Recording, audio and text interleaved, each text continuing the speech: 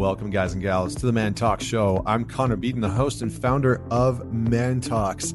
Today is going to be a good one. I'm not going to do the normal intro. I've gotten some great feedback from you guys recently. I was almost going to do a little mini episode about the lessons that I learned from my 1-star review. I got a 1-star review the other day, and it said this guy uses the word usually or often so many times. Apparently, I did a podcast episode.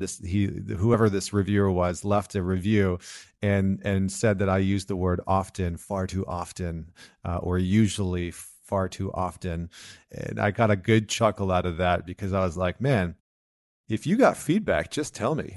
So for anybody that's out there, if you think that I could improve the way that I do these interviews, look, I would love to hear from you. Hit me up on Instagram, write me at ManTalks, and tell me how you think I could improve my interviewing skills. Here's the thing that I think far too few people really are aware of when it comes to these types of platforms. People want to get better, right? I don't do this just for shits and giggles. Because I like the sound of my own voice. Like, I want to do this to produce exceptional content. So if you think that there's things that I do that irritate the hell out of you and you want to let me know, hit me up on Instagram at ManTalks. I want to know. Give me your feedback, right? That's the way that we grow and develop. But far too often, we've created this culture where people are afraid to directly give other people feedback. And I don't want my listeners to be afraid to give me direct feedback or wait to give me a review, a 1-star review because I, say often too often or usually too often. Hit me up. Let me know. Also, if you have some positive feedback, I would love to know that too. Sometimes I get some great messages from people saying, hey, your podcast has changed my life. And I appreciate those. It's the reason why I do this. This podcast costs me a lot of money to run every single week and every single month. And I do it because I love it. And so if this podcast has positively impacted you, if there's something that I do that is great on this show that you love, some of you have written me before and said, hey, I love the defining moment question that you ask at the beginning of every interview. So stuff like that. Let me know what you love. Let me know what I can improve on. I want to hear from you. So moving forward, joining me today is Mr. Bryan Stacy, and he's an acquaintance of mine. He's the co-founder of a company called Beam, B-I-E-M, and it is a sexual health app, an application and platform, and it is meant to help people kind of de-shame sex, but also it's mostly about our sexual health and how we interact with our sexual health. A lot of people don't go get tested for things like STDs or testicular cancer or ovarian cancer and stuff like that when we wait and delay and whatnot, and it can cause very serious issues. And so as Bryan shares his story, he actually talks about how he, at the age of 30, got testicular cancer. And so he talks about his, journey, his challenge of not only having testicular cancer, but losing one of his testicles to cancer. And we talk extensively about sexual health, and we talk a lot actually about the penis. And we talk a lot about how our dicks, to, just be a little crass, but we talk about how our dicks basically can sometimes run the show or dictate how we do things. That's the 15-year-old boy in me clearly giggling at the word dictate. And we talk extensively about these parts of ourselves that are there that we maybe don't often think about. But the reality is that, our penises are called our second brains for a reason, right? Because many guys follow we're not toucan Sam. We don't follow our nose. We follow our penis. And that can lead some of us into a good amount of trouble. So we talk about that, and we talk about the power of the penis. And this is a very fun, funny, comical, humorous episode, but it is laced with truth and laced with some very interesting insight. So I hope that you enjoy this. Definitely check out the work that Bryan is doing. He's a great guy here in New York City. And if you enjoyed this podcast episode, then let me know. Hit me up. If you want to have more conversations like these, then definitely let me know. I've been getting some great feedback from you guys late, so I appreciate that. Don't forget to leave a rating and review. I say that with some obvious trepidation. But don't forget to leave us a rating and review. Share, subscribe. Please subscribe. It goes a long, long way. I don't want you to miss any episodes. And if you have some guests that you want to hear on the show, definitely hit me up. I will do my best to get them on the show. So without any further delay or ado, please welcome Mr. Bryan Stacy. I am pumped to be here. I've been a consumer for a long time. First time guest. I love that, from consumer to guest. I feel like we have a good amount of people that have been on the show that have been consumers first. So I kind of like that. I like that idea. So we met a while ago at an event, and I was intrigued, but with some of the work that you do and just your story, and you're just a great guy to connect with. So I know this is going to be an awesome talk, and we'll get to all that in a minute. But I got to start with the question, which is, tell us a story about a defining moment in your life that made you who you are today. Yeah, there's of course, I think in any man's life, there's several of these and different variations of them. Sometimes they hit us in the face like a feather and we may not notice it. And sometimes it's a 2x4 across the face that hurts a little bit. And sometimes it's a Mack truck that runs us over and causes all kinds of collateral damage. And the story I have is certainly about the Mack truck. I'm not sure about you, but I grew up, I grew up in the Midwest, right? You grew up in Canada. I grew up in a household that was, I say, conservative in nature, religious in nature, Christian. And my grandfather was a pastor, a great mentor of mine. But sex is not really something that we talked about a whole lot. Shocking. Did you get the book? Did you get a book when you were a kid? No. My parents gave me a book. They're already 10 levels ahead of my parents. I got this picture book, and it was an anatomy book. Biology. That taught about nothing sexier than biology. Just like a little 10-year-old kid looking at a biology book, being like, where does the penis go? Like, what happens with that? Anyways, continue. Yeah, the first illustration I remember seeing in any kind of a sex ed class is probably like 4th or 5th grade. Yeah. Was a drawing of a penis that had a foreskin on it. Now I'm circumcised, but I didn't know there was another option. And so I was like, what is that? And why don't I have it? You see, in Canada, we call that toque or no toque. Toque. Yeah. I like that better. Well, that's another word for I think you guys call it a beanie here, right? The warm hat that you wear in winter. Beanie. In Canada, we call it toque. That's the French word for it. And so either your dick has a toque or no toque. No toque. Yeah. And at the age of 4th grade, I didn't know what a toque or toque was not. All I knew was my dick. I didn't have a lot of basis for comparison. So I didn't get to chat very much with my parents about sex or sexual health. All I knew was based on. Did you remember a band called Boys to Men? Oh man, I love Boys to Men. Boys to Men, right? Yeah, great. ABC BBD. You got it. Yep. And then their other really popular song from Boys to Men 2 was "I'll Make Love to You." Yep. Right. So if you know the lyrics, like "I'll make love to you like you want me to." Right. And so my mom was cool because she let me play the CD. I went to Lutheran grade school. And so we're going from school to home, and she let me play the CD in the car. And so I'm listening to Boys and Men, and this was my sex ed. So Boys and Men would come on, "I'll make love to you." My mom would say, "After you're married, like you want me to, after you're married," right? Like, oh my God, ad lib. So the only thing I really knew about intimacy and sex is that it wasn't for me. Yeah. It wasn't for anybody that wasn't married. And a common story I think people also have is they're watching a PG-13 movie when they're young, and this is my case as well. I'm watching the movie, and somebody goes to kiss, and my dad's like, "Cover your eyes." I cover my eyes and peek between the fingers, and I watch somebody kiss. Oh, man. And so without any kind of other education, like I filled in the blanks like any other kid would. Yeah. And so I went through, through high school now, and I'm into college, and I found something in college that made all this anxiousness go away. Simply alcohol. So I didn't have to think. I found alcohol. I could use that to get out of my head. Now, all of this that I'm talking about right now, Connor, is in retrospect. Yeah. I didn't know this was happening at the point in time it was happening. But in college, I find alcohol. And all of a sudden now I can go to a bar. I can go talk to a woman. I can have sex and not really be worried about like all the ramifications and shame and that came along with that. Yep. And afterwards, I was drunk, like she can go home. Like that was it. And that's how I operated. I operated from the ages of, call it 18 to 30-ish. And so what happened? Like, what was this shift? And so for me, if you would have asked like 28-year-old Bryan, how things are going, he probably would have said pretty fucking good. Yeah. Like bachelor parties in, happy hours, great. Like, Frat parties. Frat parties, Yeah. perfect. Anywhere I could like lose that edge, lose the worry about the conversation, or worry about performing in sex. Yeah. Was great.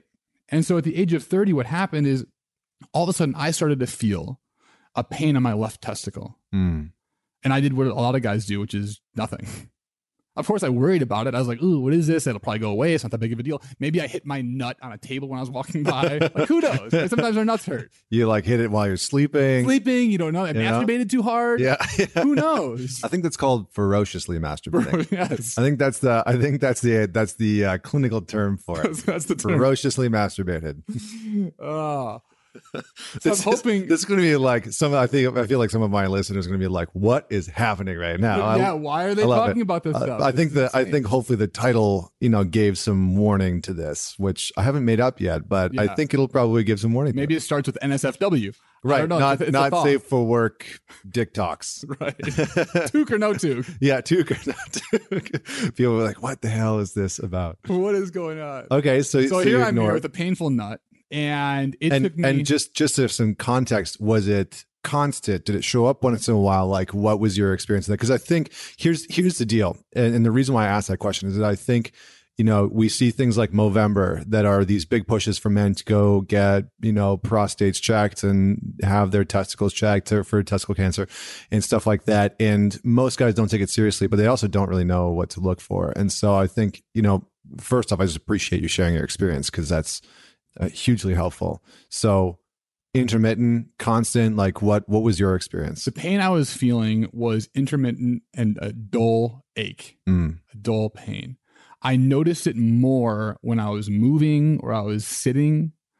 If I would, as it got towards the end of my waiting period, let's call it, if I touched it, it would be that dull pain would intensify. Yeah. But it wasn't like super obvious. And one thing I did start to notice that was one of the indicators for me to like actually have a conversation with someone is when I felt my nut, I felt the consistency and the hardness of it change. You know how it's kind of like spongy and it's got some sort of texture to it. All of a sudden I started to feel smooth and more dense. And so finally, when I started to feel that, I decided that one of my best friends was a urologist. And so I reached out to him.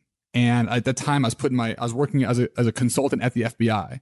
I was helping them put their leadership development program together, and I loved the job. So I'm putting on my suit. I'm getting ready to go into work, and I called my friend. I'm like, "Hey, man, I got this thing with my nut," and he's like, "You need to go to the hospital right now." I said, I've had it for a while. I think I'm gonna be just fine. I'm going into work. Like, I'll take care of this later. And so even on the phone with the doctor after 3 months, I was still putting this thing off. I was avoiding it altogether. And so he got me in touch with his buddy who's a urologist in DC, is where I was living. And I went in that day and I was diagnosed with both testicular cancer and chlamydia on the same day at the age of 30. And at the age of 30, I had never been tested for STDs before. And so the chlamydia thing, I was like, all right, like I guess I got to take a few pills. Like, I wonder who else has that now. Yeah. But the trump card was the cancer. And I started to ask myself all these existential questions that I never would have asked myself before. Like, one, am I going to die? What's my survival rate? Could I die from this?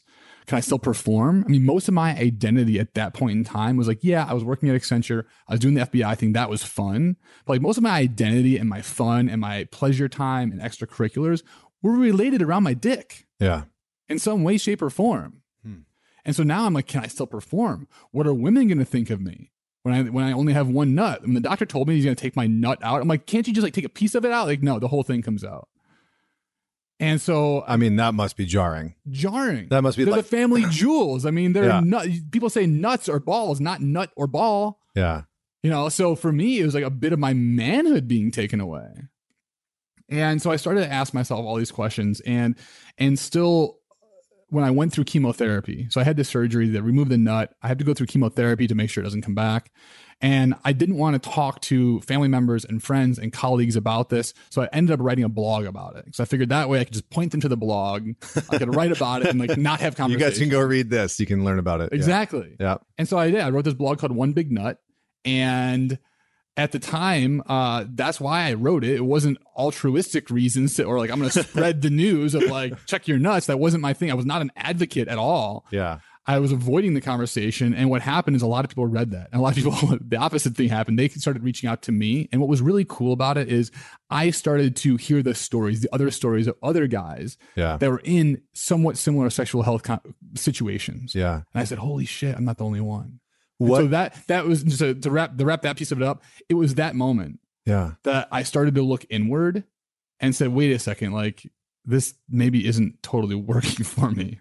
What were some of the, I mean, there's probably so many challenges that come along with that. And I would imagine that there's also identity shifts that come along with that. And, you talked about a few things there that I think stood out for me, which was performance and then just how sex related to your identity and valuation, I guess. I think a lot of men put a lot of pressure on themselves, specifically in their 20s.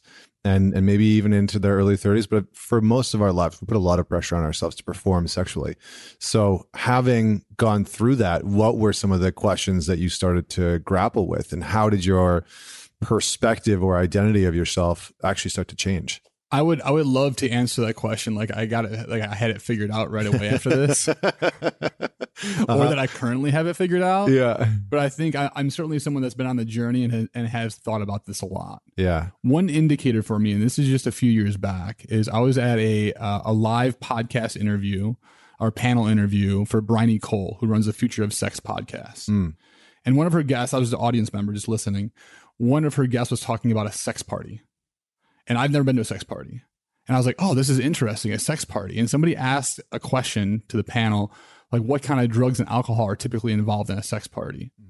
And the person said on the panel, she said, actually, we don't serve any alcohol and we don't allow drugs in there because there's a lot of consent-based things that are happening when it comes to sex.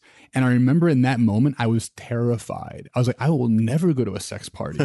Like thinking about me naked walking around with a bunch of other people, like and maybe I'm hard and not inebriated. Good? Yeah, and not inebriated, and like like that terrified me. And I said, well, why does that scare me? And I started to think back, like when the question I asked myself at that point was like, why is it so uncomfortable for me, like being in a sober environment like that? And then two, I looked at my patterns and my histories and said, well, when's the last time I had sex with a new partner for the first time sober? And when I asked myself that, I had to go back to high school and the person I lost my virginity to, because every single person since then, like alcohol has been involved, and not just like a drink or two. And so I realized that I had a lot of uncomfortability, and like my performance, to get back to your question, my performance was related to being comfortable through the numbing of my emotions and anxieties and everything else with alcohol. And so I think the word performance, and I know that's the word we all use, is wild. Like the fact that we use a performance like is got so many ramifications to it. But I think the thing for me is that two things. One, women also want to have sex. That's wild. Yes. Right. Yeah. It's like, hopefully that's not a spoiler alert. Right. Yeah, I hope not. Like, I think more and more we're seeing this, especially, now in the last decade, we're seeing this sort of like liberation of women, but and in the last few decades, but their sexuality is really starting to come forward. And the work that Vienna and I have done with couples, it's really interesting to see how a relationship shifts when a woman actually does start to step into her sexual prowess and like be able to own her sexuality and her sexual needs and like actually claim those and say, actually, here's what I want to do in the bedroom. Here's what I want to experience, rather than I'm just here to serve you or, have sex. And how with hot you. Is that? Yeah, absolutely. I mean, that's the most beautiful thing. Yeah. I looked at sex as a hunting activity. Yeah. Right. To go out there and find the person and convince them that I'm the person that they should have sex with, at least at that moment. Yeah. Right. And then of course there's going to be performance anxiety because it's all about like taking and doing and like my thing. Yeah. And I think that's been the biggest shift. Is recognizing that, wait a second, like if you would have asked me before, like when do you have sex the best? I would have said the very first time we have sex, because after that, like the hunt is over. I already got it. I already won. Yeah. And these are all performance words. Yeah. Right. I already won. And so what I noticed is that when I dated several women for a 6 to 8 months period of time, right around that 6 month period, the sex would go down. So the first time was the best. The second time was the second best. The third time was the third best. And it progressively got worse.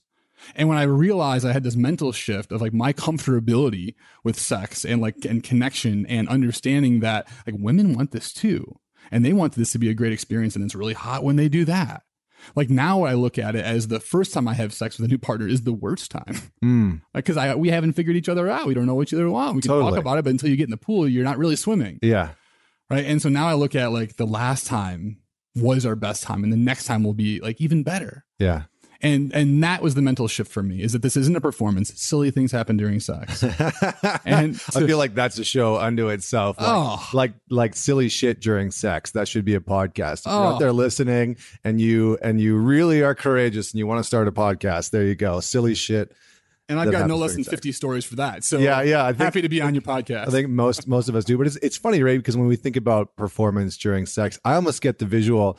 Did you ever watch, what was that BBC show with David Attenborough, Planet Earth? Did you ever watch Planet Earth? Not. Oh, man. There's this one scene in Planet Earth. Hopefully some of the listeners, I'm sure that some of the listeners have watched it. If you haven't, go watch Planet Earth. But there's this one scene where there's like this really colorful bird, and it's a male bird, and he is like setting up this whole nest area waiting for the female, and then she arrives and he does this like whole dance and his like plumage is out and he's like got this like whole thing, and it is an actual performance. And I remember it's a whole performance. It goes on for like an hour or something like that. And I remember watching that and I was like, holy shit, like that's what we do. You know, that's like exactly what we do. There's like this whole performance, but we sort of miss out oftentimes on the depth of intimacy that's possible within sex, mostly because we're caught in this like performance-based mindset. And so, okay, so that shifted. I think that gives me some good context. What do you feel like guys really struggle with in terms of narratives around sex and intimacy? You mentioned like the context of what you went through when you were a kid, and cover your eyes, don't look. What are some of the things that infringe on our ability as men to really come into our own sexual nature and claiming our own sexuality? I think one is a limited belief in that our sexuality as men is singular. It is simply, we get in there, we do our thing, and we come. And what I've learned just over the past several years is that it can be so much more than like just the big O. Like if you would have told me, my friend Max Stossel, who I think has been on this podcast. He has, yeah. He's got a great poem on porn and his entry into it, what he learned from porn. And one thing he says in that poem, he's like, if you would have told me several years ago that breathing with my clothes on with a woman could be hot, like I would have laughed you off heartily. I think I asked him to be on the show. I think he did that for that poem, that spoken word, for the first time on the show. Oh, it's great. Yeah. Go back to that episode, whatever it is. It's one of my, like, I know Max. He's a friend of mine, and I think he's one of the best poets around because his stuff speaks. And that one in particular, I was like, yes. That's it. It was so legit. Good. It was real. So Max Stossel, I don't remember what episode it is, but you can find it. We'll put it in the show notes for you to check out. And I believe the poem is at the very end of the podcast, just to give some context. Yeah. And so I think that the piece on that then is, okay, if it can be so much more, then what is it? How do I get skilled up? Like we read books all the time about financial success, about physical, like body success. And very seldom do we look at like relationship or even our own sexuality. I don't know a lot of guys that are reading books like that. Yeah. And there's one in particular, there's sex related, is The Multi-Orgasmic Man. Yep. And when I read that, I was like, what? I can separate my orgasm from ejaculation? Like, this is insane. Like, how is not every guy taught this? And it's made sex so much more exciting and so less performance based. Yeah. So I think the first thing is just simply like, it's more than just the big O. It's more than you getting off. Yeah. And it can be a lot of fun, I promise. Like a lot of fun. And number two is, and this is big, being in the sexual health space, is we can ask. I feel like with performances, you can't ask. Like the actor isn't asking the audience what they want. Yeah. And I think for us, like we can ask. We can ask what a woman wants because guess what? They're all different. Yeah. And they change by the minute. And that's okay. So ask what they want. Yeah. And like let our ego go. And so like I think the overall answer is like this is so much easier than we're making it. Yeah. Like, that's it. Ask the question. You'd be shocked what happens. Yeah. So good. So good. I love it. I love the it can be so much easier than we're making it. And I think that's so true. Okay. So you went through this experience. I think it sounds like it shaped a good amount of your, shift came after this, some of this awareness that you started to wake up to your own traits, your own behaviors, how you were showing up in relationships. How did your relationship to women change after that? I know that's kind of like a analogous but like very big question, but how did your relationship to women start to evolve after that? I think I started to appreciate the real differences between the masculine and feminine for the first time. And I started to learn and understand the wisdom that women bring into situations. And I think even in my job, even in my work, I would try to fit them into this, what I'm now recognizing as a more masculine structure. Yeah. And structure is probably the right word to use there. Instead of sitting back and going a little slower and feeling and understanding that the tuition that they do have. I think that's just one of many that comes to mind. Mm-hmm. Yeah, incredible. I mean, I think that's such a good awareness. Okay, so let's move forward just a little bit. I think that experience. What would you actually?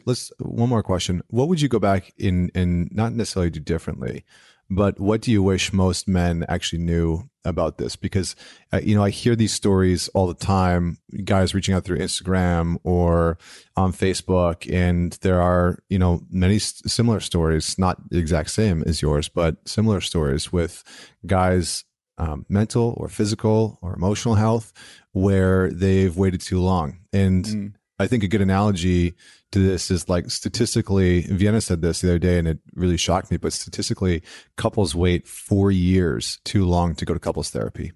Wow. 4 years. That's right. So like married couples, like we really wait, like we have this like waiting tendency.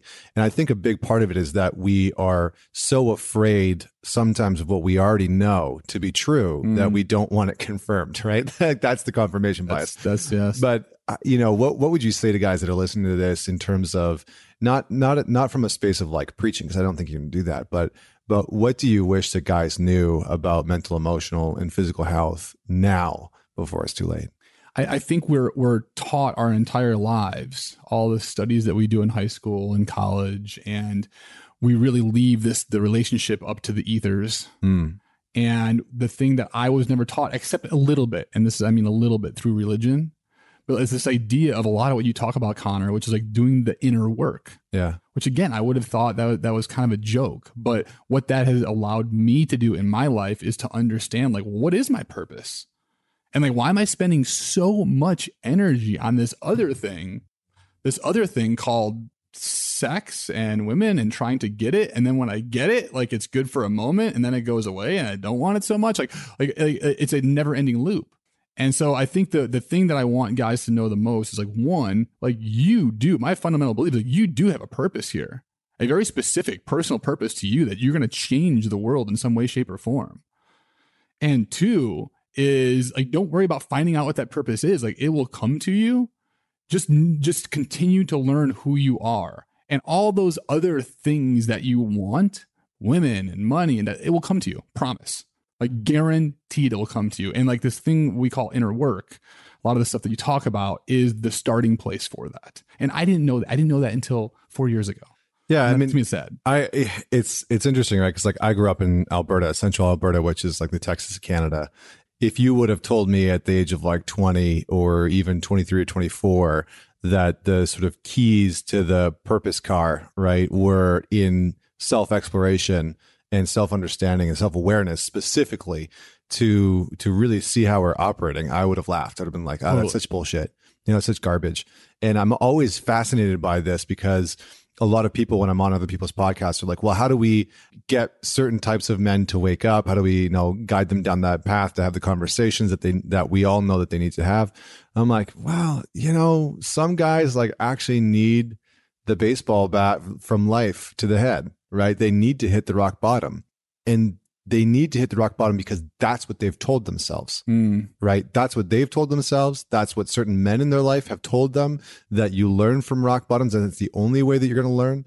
I think for a lot of us, part of my intention with this podcast has always been, you actually don't have to do that. You can challenge that belief, right? I had that belief and I did bottom out. And afterwards I was like, oh shit, I didn't actually need to do that, but I believed that I did. And so that's exactly what happened. Yes. Right. It's like, I believed that I needed to rock bottom out and I saw the train coming and I just kept standing there.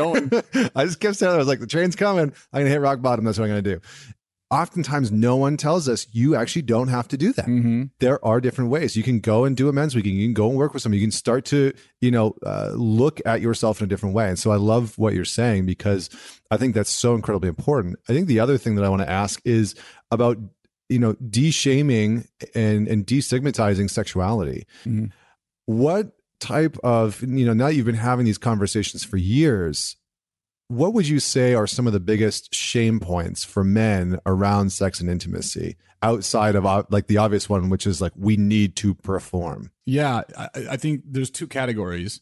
There's one, what will guys admit to actually being like feeling shame about? And then the other one, which is like, what are they actually feeling? Yeah, that's good. That's really good. Or what is in the subconscious of what they're feeling? Yeah, it's like, what are they willing to say and what are they definitely not willing to say? Because there's like the embarrassing stories where they're like, oh yeah, I think we've all had the stories. Maybe I won't make one up, but there's the embarrassing stories that a guy will tell that he feels ashamed about, and then there's like the stories that are like in his vault.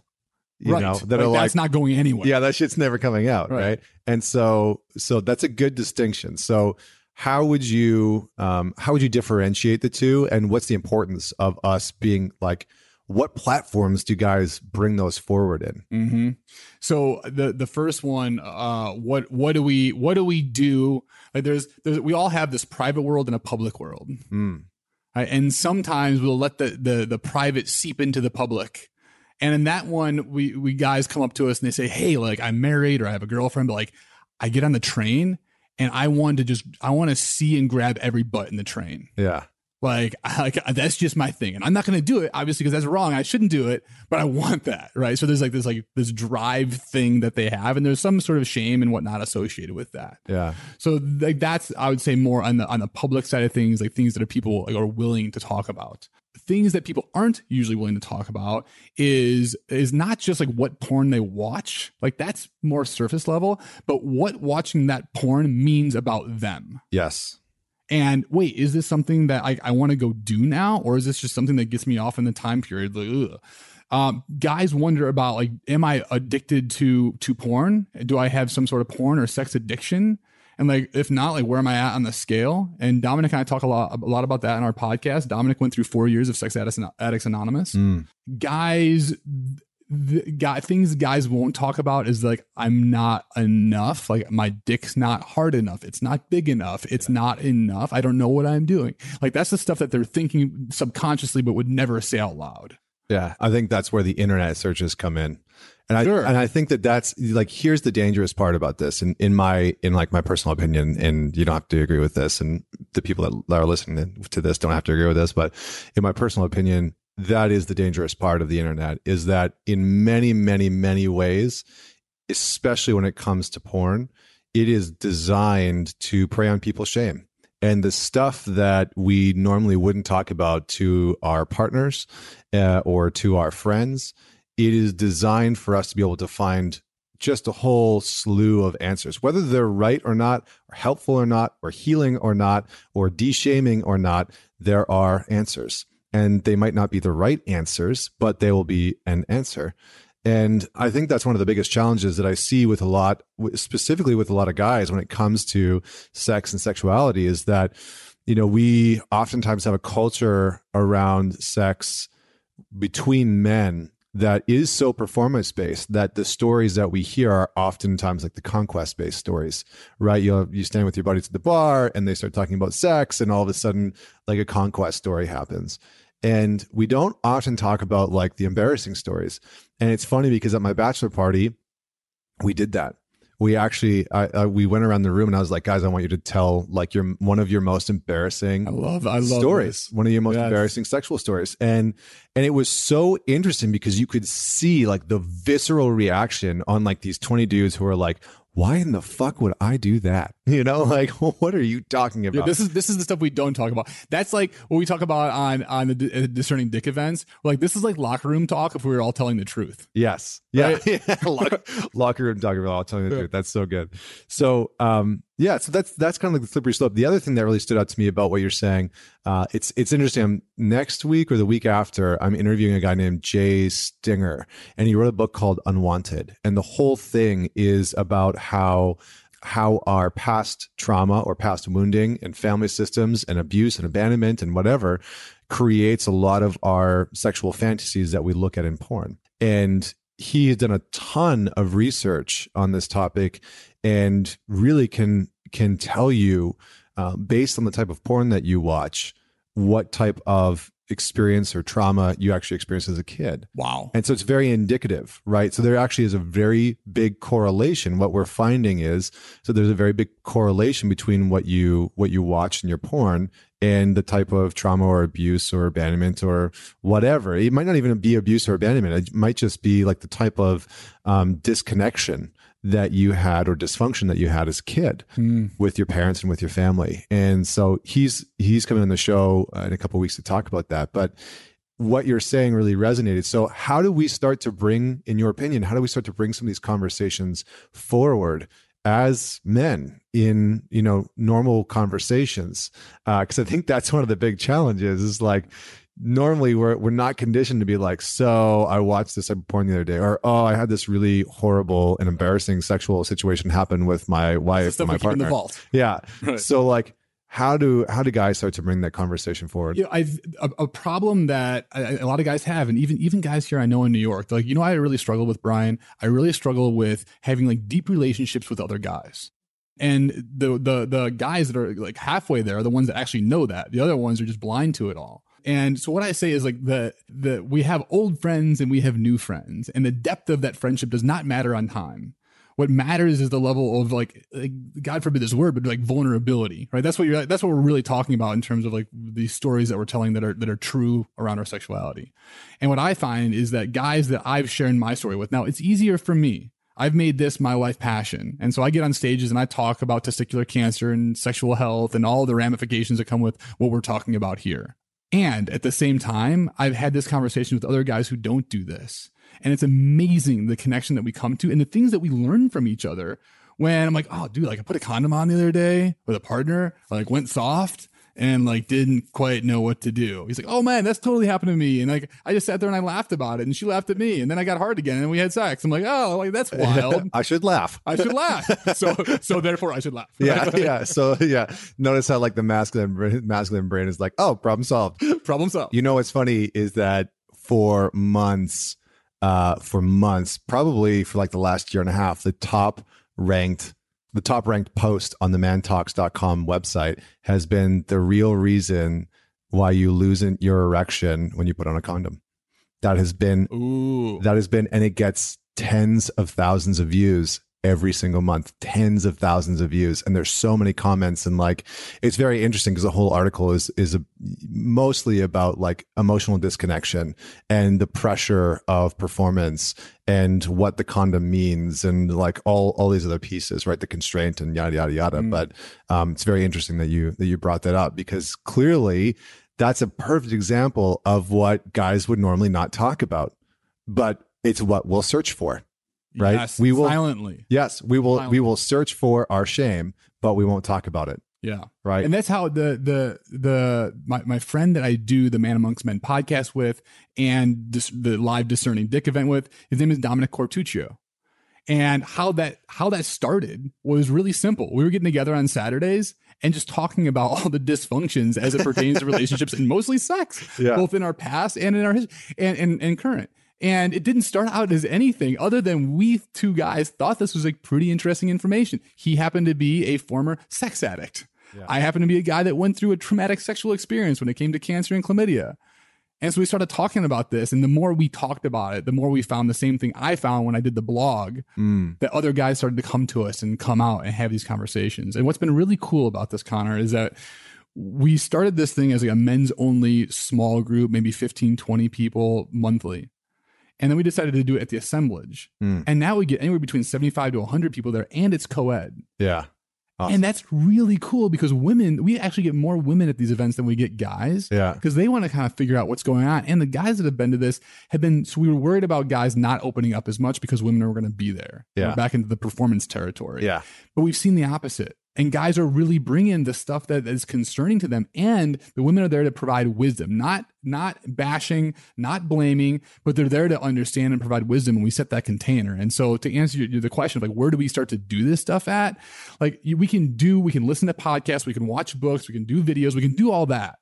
But my feeling on this is that personal development, that's what we're talking about, by yourself is like slow, it's shallow and incomplete. Yeah.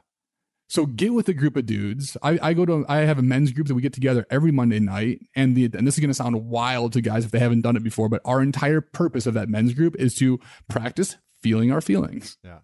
And that's wild.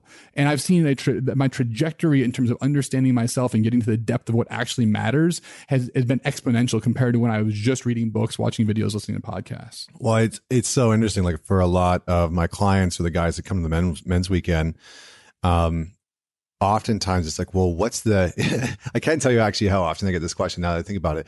What's the ROI of me actually understanding my feelings? What's the ROI of me actually understanding my emotions?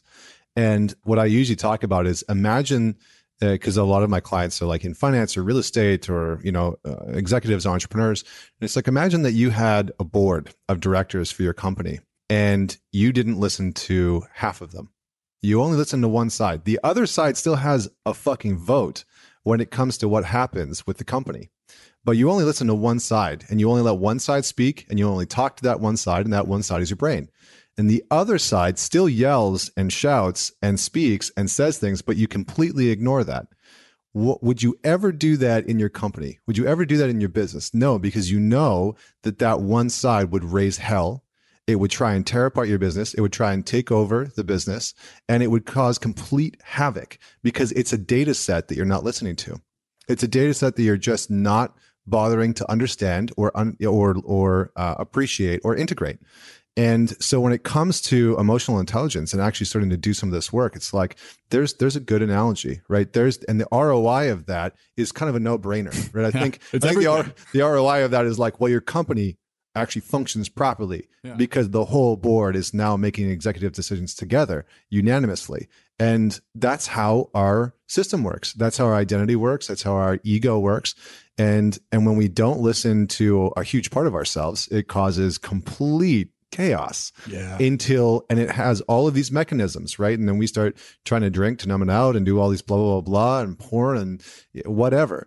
But until we actually start to tune into it and listen to it and appreciate it and learn to read that data, it's going to be a nightmare for a little while. And so I love what you're saying because human beings are just mirrors for us. And so when we can get around them and start to say, challenging each other, or men need challenge generally, that's a huge piece. So I really appreciate that. I love that analogy. It really hits home with me. And I had a fear when I started tapping into my emotions because it's just data, as you described. It happens to be a different type of data. When I had some fear around, wait a second, am I losing control? Mm-hmm. Because I'm not in control of my emotions. Therefore, like, what do I got to do with it?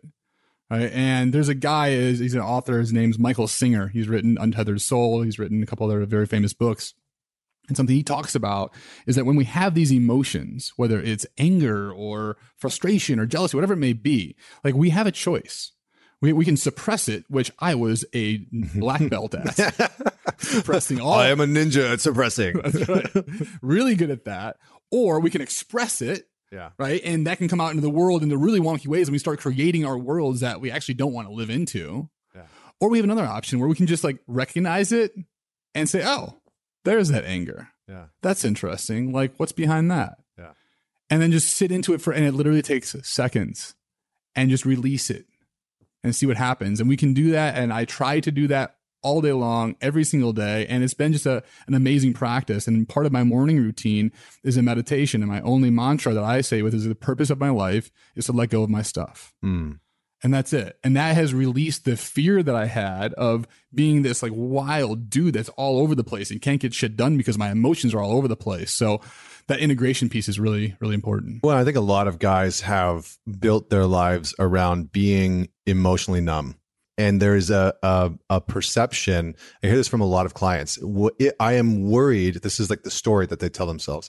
I'm worried that if I start feeling or I start expressing myself, I won't be able to perform in my work. I won't be able to continue to be logical. I won't be able to continue to be rational. I won't be able to continue to perform in the way that I perform that provides for my family.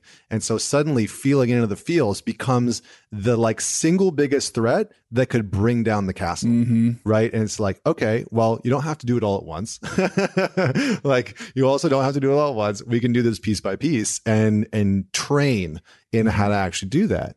And I feel like that is what a huge amount of men are actually starting to embark on, is like we are relearning how to feel together as a collective, individually, but as a collective, and learning the art of emotional intelligence.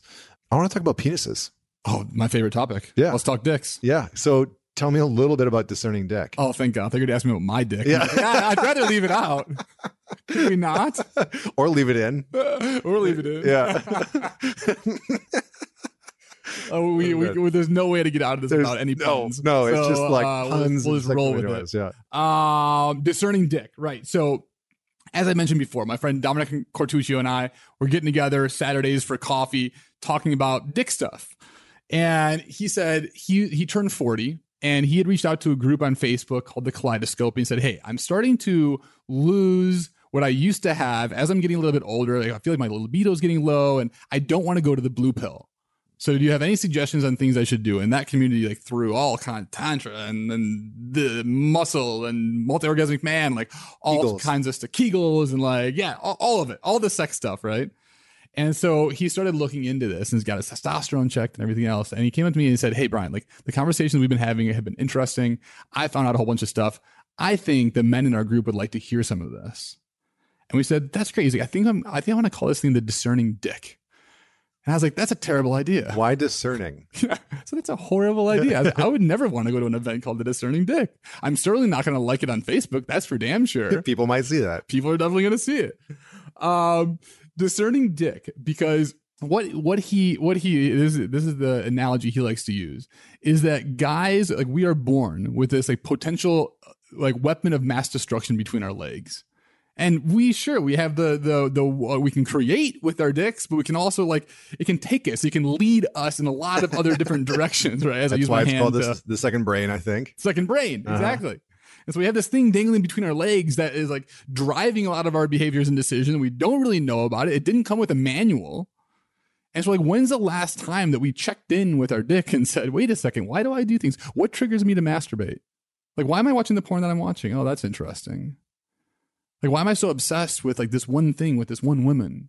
And so we ask all those types of questions at the Discerning Dick. Really, yes, we talk about dick. Yes, we talk about sex, but it's a Trojan horse right into this personal development work, because anything that we're talking about as relation to the dick usually is a relationship to self or other. So that's a lot of what we talk about is the stuff that, as I said before, is like the locker room talk if we were telling the truth.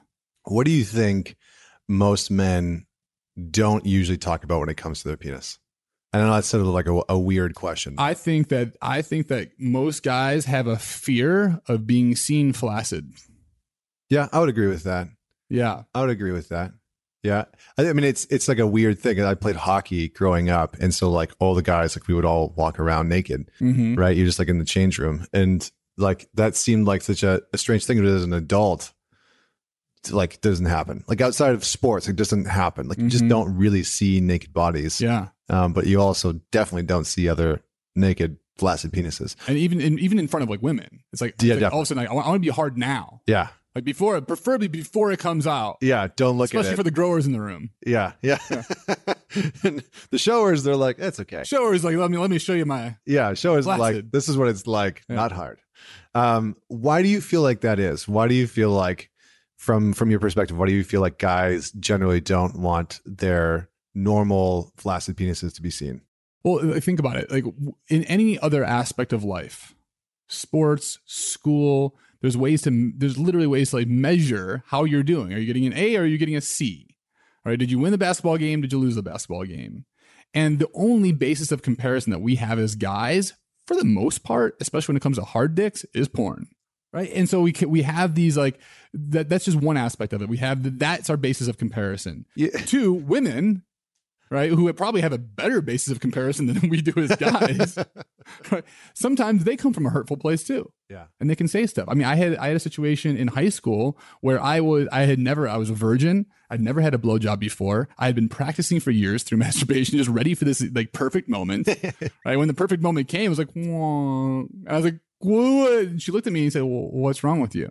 Yeah. And I was like, oh my God, like that's the most embarrassing thing. She's going to tell everybody in the entire school, like I'm going to be an outcast and this is never happening again. Right. And that's a dangerous way to go. But like, I feel like that flaccid penis piece is like almost the secret. Like I want to show you my full performance staff. Yeah. So interesting. And it's the crazy thing to me is that now a lot of the research that's coming out around pornography is saying that most boys are starting to watch porn between the ages of 8 and 11, which is absolutely fucking insane to me. So, like Vienna and I are talking about having kids. And before I saw that data, I was like, oh yeah, probably like 8 to 10, I'll need to start talking to my son if we have a son. And then I heard this data and I was like, oh my God, like, do I need to talk to my child at like the age of like 6 or 7 about sex and what they're like, what? This is nuts. But imagine this, like another analogy, imagine like seeing porn as a 9-year-old or a 10-year-old and knowing that you're going to go do that. That's like saying, I want to play basketball. And for the very first time seeing basketball played by NBA stars. Exactly. Yeah. And NBA, did I say NBA or NBA? NBA? You nail it. Yeah. And then feeling like you need to live up to that level of performance. Right. And maybe you just don't have that equipment. Right. Because obviously most of the time the guys that are in porn are like, not average. Yeah, they're professionals for a reason. Yeah, they're professionals for a reason. And so suddenly the expectation before you've, ever even kissed someone else or been intimate with someone else, the expectation is already set that you have to perform like that or be like that in order to even, please someone in the way that you ultimately want to. And that's such a shameful place to be, but also such a debilitating and pressured place to be. So how do we as men start to shift that narrative? Because I would imagine that a lot of guys grew up in, especially that listen to this show, grew up in like the, late 70s and 80s. The 2D porn version. They grew up with the porn like loading line by line, right. The photos just like loading line by line. We had the trifold that came out of the magazine. The trifold out of the Playboy that had the extra page. But we've sort of grown up in this new era, right? Where before that didn't exist, right? Like my dad didn't grow up being able to access pornography on a cell phone. Right. It just didn't exist. So for the guys that have gone through this, how do we start to shift that relationship to sex and sexuality and the expectations that are put on us? Yeah. I get a lot of questions from parents that, and now I'll say I'm not a parent, but I do talk to a lot of parents about this subject. And they ask questions like, well, when is the right time to have the conversation? What should the conversation include? And my thoughts on this, and I've talked to a lot of experts in this field, is the talk doesn't happen. First of all, it's not a talk. That's the first thing. It's not a talk. It's not one talk. It's not like you're like said, so P and V and that's what happens. And thank you very much. Check the box on the parent thing, right? It's not a talk. Yeah. And when the talk starts is way before you even have the kid. Because what I find is a lot of people that are asking me this have a lot of uncomfortabilities with intimacy and sex themselves. Yes. And no matter what they say, the kid is going to be able to read and understand if their parents are uncomfortable with it. And so the first thing is just how are you modeling as a parent? So we're going back to like pre Lamaze class and getting comfortable with yourself and sexuality class should be like right next to each other, even though you're already pregnant. So that's one. So modeling the right behavior. 2 is even at a very, very young age, 1, 2, 3 years old, we can start to teach some of the fundamentals about creating boundaries, about what touch looks like, how to ask for things, how to even compliment people, right? That all leads to this really healthy discussion so that all of a sudden you're not popping the cork off this thing that's been shooken up for 10 years and having the sex talk. Yeah. Right now, at some point in time, certainly we're going to have like, what does it look like? What does intercourse look like? But by that time, as you're talking through all of this, at that time, it's a natural progression. And I think to answer your question about how do we start to get over some of this, I think that's the long-term solution. I think that for the people that are already our age or older, maybe just a little bit younger, I think we need to relook at what are our beliefs. Where did those beliefs come from? And I love that. I'm going to check out that book that you had mentioned, Unwanted. Yeah, because I find that fascinating. So I think it's looking at our behaviors, looking at our beliefs, and taking a couple minutes to check in on what our patterns are. Yeah. And then saying, well, what do we want? Right. I went to the Tony Robbins Unleash the Power Within. I did that a couple of years ago. And a really powerful part of that is like looking at old beliefs and creating what we have created with that old belief. And now what are the new beliefs that we want to create the new life? And I think for guys, like we don't think enough about what we actually want from a relationship and sex standpoint, because we don't want to address the fact that maybe we don't have it perfect and maybe our performance isn't that great. Yeah. So I think just being real with it, and knowing that can also be a ton of fun. And guys, listen, guys that are listening, if you bring this to, if you're single, even if you're not single, shit, do this with your wife. This is great. Bring this to them. Yeah. Offer the conversation, ask the question, and you'll be shocked. You'll be shocked at how you stand above or how your relationship changes just because you're talking about it. And you're not being the guy that tries to have it all figured out. Yeah. That's usually what I say is like, I spoke at a all boys military college prep Catholic high school. You hit all the buttons. Wow. in Minnesota. In Minnesota, you hit another one. in November. And it was really interesting because I spoke to the boys. It was 620 boys, something like that. I spoke to them first thing in the morning, and I talked about porn, and I talked about testosterone and sex and how it impacts us. And then later on that night, I spoke to the parents, and it was a huge question. It's like, how do we talk to our boys about sex? And my rebuttal was, how do you talk to each other about sex? Oh, like, beautiful. How do you talk to your partner about sex? How do you talk to yourself about sex? Because like you're saying, we model those things for our kids. And if we struggle to have the conversations with our partner, then, you know, our kid is definitely going to be a challenge. And so where do we practice? Well, we should be practicing with our partner. So let's do that. Like, let's dive in, you know, and start to have those types of conversations of, you know, this is something that we cover in the relationship reset. And I mean, it's something that Vienna and I talk about all the time. It's hugely important. So, okay. I think we have to wrap up here soon. And kind of one more indicator, really quick. This is a fun one and a simple one. Take a look at the jokes you're telling. Because if the jokes you're telling are around Me Too and they're around your dick and you're around this and that, like often it's a time, like a way to mask our uncomfortability with what's going on in our reality. Yeah. And so jokes are a really good way to figure out where you're at in the barometer. If guys want to start to have a more positive, healthy relationship with their penis, where do they start? Because I think that most guys probably would not have ever even thought of that. It's like, well, it's just there. Right. And sometimes it wants attention and other times it wants a lot of attention. But I don't think that most men have really given a consideration of having any sort of like a relationship to their dick. And so, you know, in the conversations that you've had with Discerning Dick, what have been some of the things that have come forward out of that you might suggest or put out to the audience? Yeah, I think the first one is you used the word here a second ago, but like, just give it some attention. And by that attention, I don't mean jerking it off or making it come or doing the things that you've been doing your entire life, but start to pick up some literature on it. Start to get comfortable with some of the conversations that you're typically not having with a partner or with somebody that you're comfortable talking with a friend. And we talked a lot about what's in the vault and having these conversations with friends. I think that is just a really simple place to start. We mentioned the multi-orgasmic man to understand like how literally the biology and the energy of all of this sex stuff works. And I promise you there is gold in that book. When I found out that Dominic had that book 4 years prior to me getting it, I was really pissed off with him. Cause like, how did you not give me this superhero power? What have you been doing? Yeah. Thank you very little. So I think that's at least the first place to start. In New York, I feel like we're really lucky here in New York because we do have spaces like the Discerning Dick that are public, that you can connect with other people that have that. You can go to our website, doinnerwork.com, see when the next event is. Awesome. But the really simple stuff is like, give it some attention, learn how it actually works.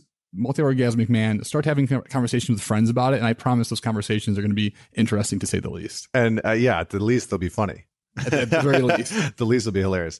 Awesome, Bryan. Well, thanks so much for coming on the Man Talk Show with me today. Connor, love what you're doing. Really appreciate you having me on. Thank you. Thanks, man. And we'll probably have to do this again at some point. And yeah, we're just touching the surface of the dick. I know. That was just a tip. Just a tip. Oh, that's a good. Just like all day long. Just all day long. Oh my gosh. Hopefully people are listening to this podcast just like laughing and shaking their heads. Well, listen, for everybody else that's out there listening to this, thanks so much for tuning in with us today. Don't forget to like and subscribe on iTunes or Spotify or Google Play or Stitcher or whatever platform you are on, YouTube, whatever you are tuning into us on today. And don't forget to man it forward. Share this podcast episode with just one person. Maybe share it with your partner if you want to spark a good dialogue or give them some context to what goes on in your world. And maybe this episode can be the thing that starts the conversation. Or share it with a friend that you want to have an awkward conversation with, because that might just be hilarious. Send it to a buddy and be like, hey, listen to this episode with zero context. Just be like, it's amazing. Send it to them. It'll be like the gift that they open up and just crack up. So I'm going to offer that to you. And don't forget to leave us a rating and review on whatever platform you do listen to us on.